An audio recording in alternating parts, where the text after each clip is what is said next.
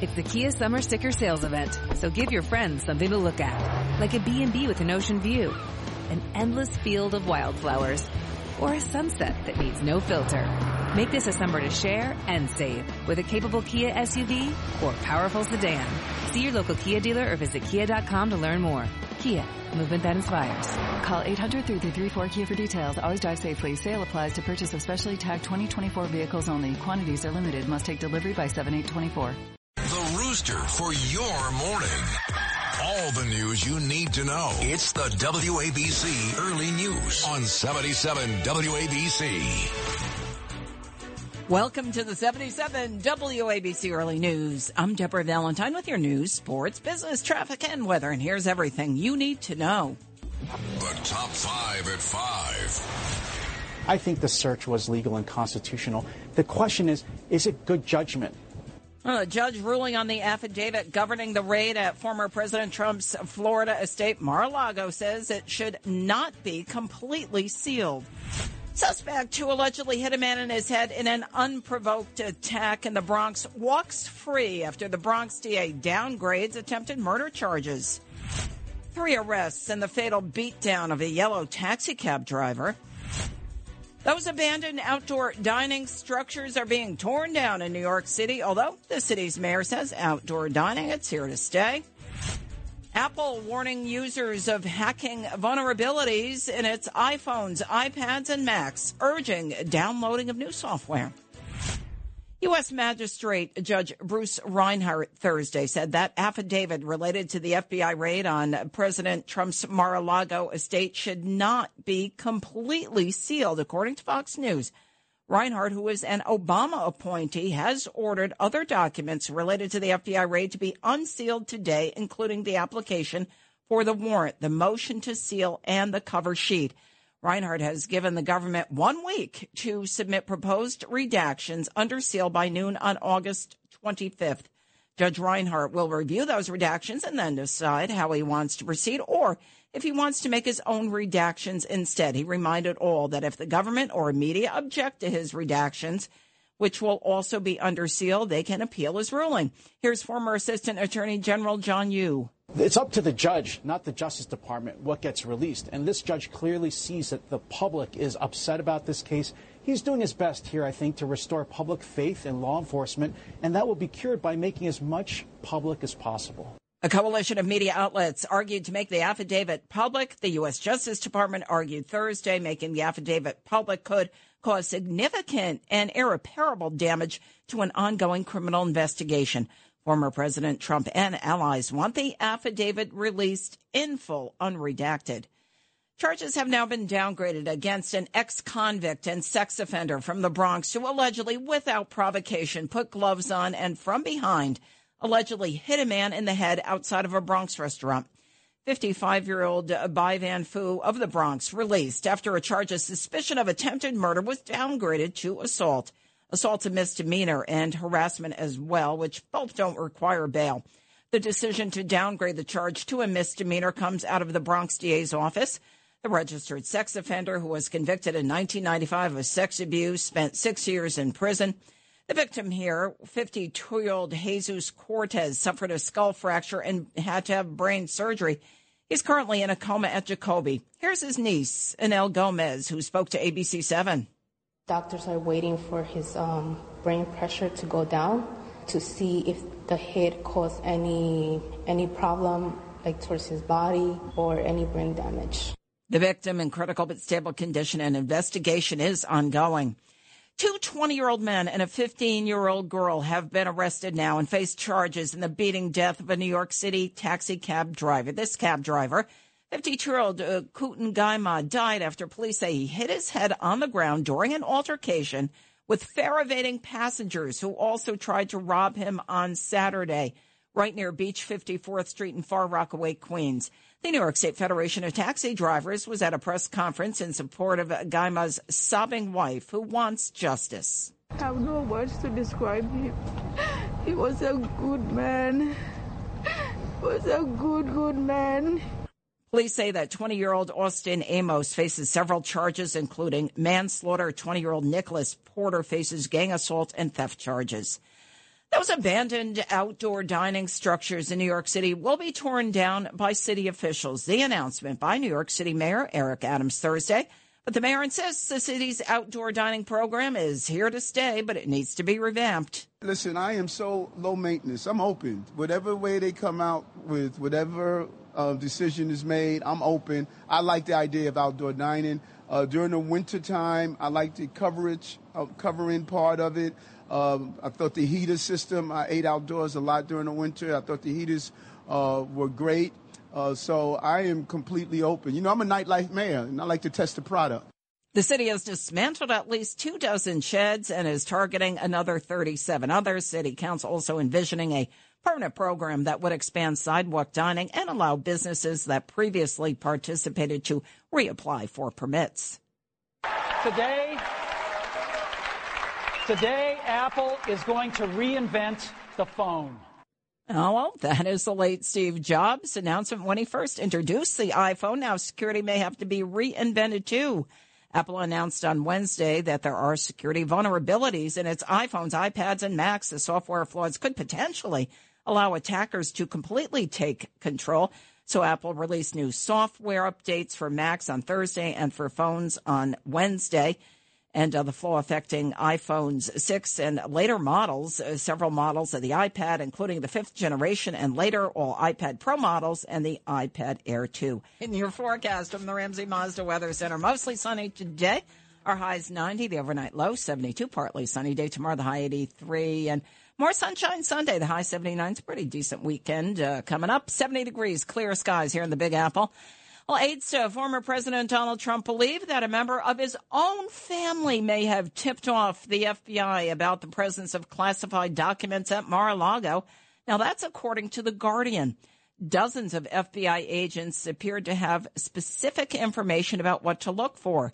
Here's Tom Fitton of Judicial Watch. He weighs in on Newsmax. It's all a scam, and they came in saying they were looking for classified information, they were looking for presidential records, and none of that was true, and he needs his materials back. The FBI was tipped off as to the locations of things like a leather-bound box in Trump's safe. Both Trump's estranged niece, Mary, and his former attorney, Michael Cohen, have speculated that Jared Kushner, the former president's son-in-law, could be the informant. However, neither offered evidence to back that claim. Alan Weisselberg, the chief financial officer of former President Trump's real estate business, pleaded guilty Thursday to 15 counts after reaching a plea deal with the Manhattan DA's office. As Weisselberg and his attorneys left court. Bye, you crook! Bye, you crook! Bye, you crook! One woman there yelling, "Bayou Crook." Weisselberg is the first individual to be criminally prosecuted as part of the DA's investigation into the Trump Organization, a group of business entities owned by the former president. Weisselberg did not agree to disclose any information on the former president himself, according to the New York Times. He will also have to pay a fine of about $2 million, according to the New York Post. Weisselberg reportedly agreeing to a 5-month jail term, but could serve as few as 100 days in prison, according to the Times. Well, a recording reveals that Representative Liz Cheney, the Republican out of Wyoming, did in fact concede her election loss to a Donald Trump-backed challenger. Cheney's rival, Harriet Hageman, claimed Wednesday night on Sean Hannity's Fox News program that Cheney left a very brief 2-second message on her personal cell phone after losing in Tuesday's Republican primary. An audio recording provided by the lawmaker's campaign shows otherwise, reported Politico. Hi, Harriet. Liz Cheney calling. It's about 8:13 on Tuesday the 16th. I'm calling to concede the election and to congratulate you on the win. Thanks. Bye-bye. Cheney ultimately left a voicemail before taking the stage at her election party, where she also conceded her loss. Cheney told NBC News earlier this week she's actually considering a run for the White House, despite her election loss by a wide margin. She says she'll make a decision in the coming months. Dr. Mehmet Oz is behind in the polls against rival U.S. Senate candidate Lieutenant Governor John Fetterman.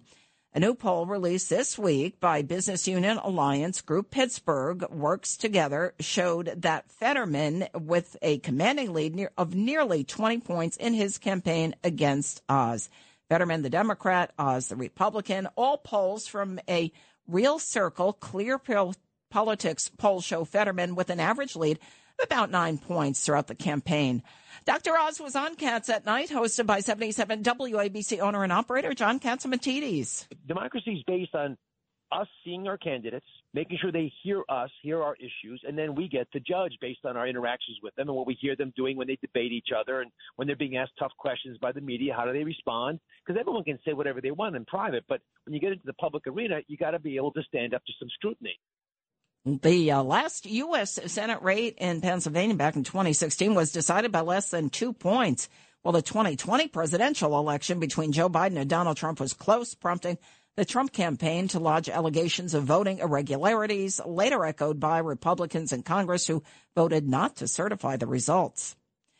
3 people have been charged now in the 2018 prison killing of the notorious gangster James Whitey Bulger, according to federal authorities. A prison guard found Bulger's body in his cell at 8:21 a.m. October 30th, 2018 at the U.S. Penitentiary Hazleton in Brewston Mills, West Virginia, less than 12 hours after he arrived in a transfer from a federal penitentiary from Florida.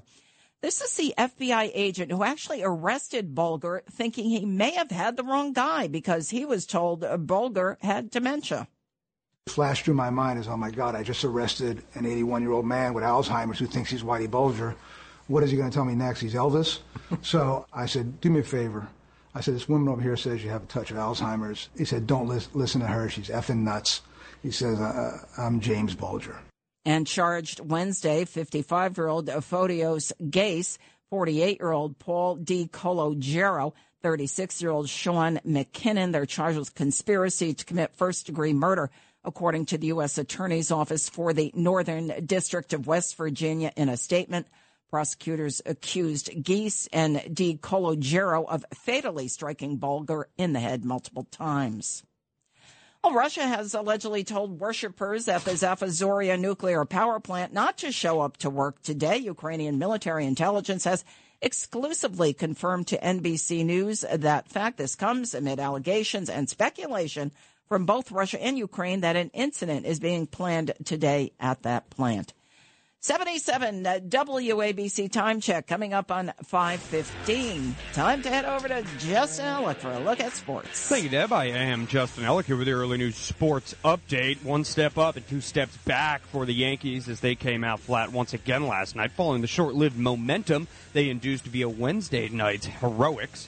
Kicking off a 4-game set in the Bronx against the Blue Jays, Frankie Montas was still searching for his groove in pinstripes as he struggled from the get-go, surrendering 5 runs in just the second inning to put the still lifeless Yankees offense in an insurmountable hole. Just to be nice, the Jays handed the Yanks 2 of their own tallies with sloppy defense in the third, but that's all the quote-unquote offense would muster, as 4 more for Toronto across the subsequent 4 innings would bury the Bombers for good. 9-2 is your final, as New York will continue to try and claw their way out of the abyss tonight at 7:05 p.m. at the stadium. Jameson Taillon will get the ball going up against Toronto's Kevin Gausman. As for the Mets, well, they came crashing down from the high that their Wednesday night win provided, as well as they failed to get anything going against Max Fried in the Atlanta bullpen last night in their series finale with the Braves. Going off normal MLB standards, Jacob deGrom was really solid once again, but based on the standards he set for himself, the right-hander was subpar last night, allowing 3 runs on 5 hits over 6 2/3 innings pitched. 2 runs sprouted for the Orange and Blue in the 5th frame on Mark Canha 2-run shot, but Atlanta squeaked out just enough against the Mets' arms to secure the 3-2 win and the series win over New York. The Mets' lead in the AL East is now back to 3.5 games, and deGrom had a few words on that following the loss. We just got to continue to play good baseball. We were in that game tonight, and we just got to continue to play good baseball. And worry about what we can do and not what other teams are doing. Just go out there and try to win every game. I wanted to come in here and win all 4 games, but, once they won a couple, then the goal was for the split, and we weren't able to get it, so. New York will try and get right as they open up a weekend series in Philadelphia tonight against the Phillies. 7:05 p.m. is first pitch. Chris Bassett going up against Phillies' Aaron Nola. preseason football, Giants welcome the Bengals Sunday at 7 p.m., and the Jets will welcome in the Atlanta Falcons Monday at 8 p.m., both games at MetLife. For more sports content, follow 77 WABC Sports on Instagram and Twitter. Here with the early news sports update. I'm Justin Ellick on 77 WABC. All right, thanks, Justin. Looking at your forecasts from the Ramsey Mazda Weather Center. Mostly sunny skies today. Our high 90, the overnight low 72. Partly sunny day Saturday, the high 83 for Sunday. Partly sunny, the high 79. Right now, 70 degrees, clear skies here in the Big Apple. A rock and roll magazine that actually ended in the 1980s, making a comeback now. Jacqueline Carl has a story.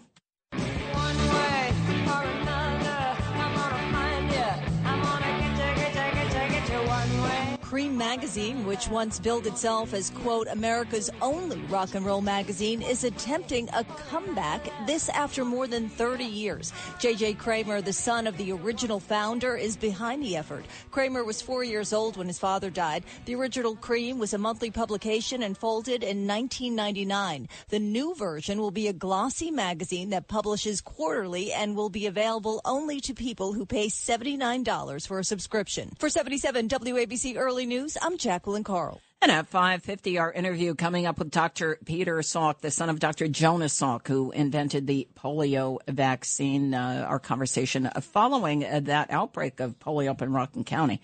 And if you missed the top 5 at 5 and other news, be sure to check it out on our website, WABCRadio.com. It's the WABC Early News on 77 WABC.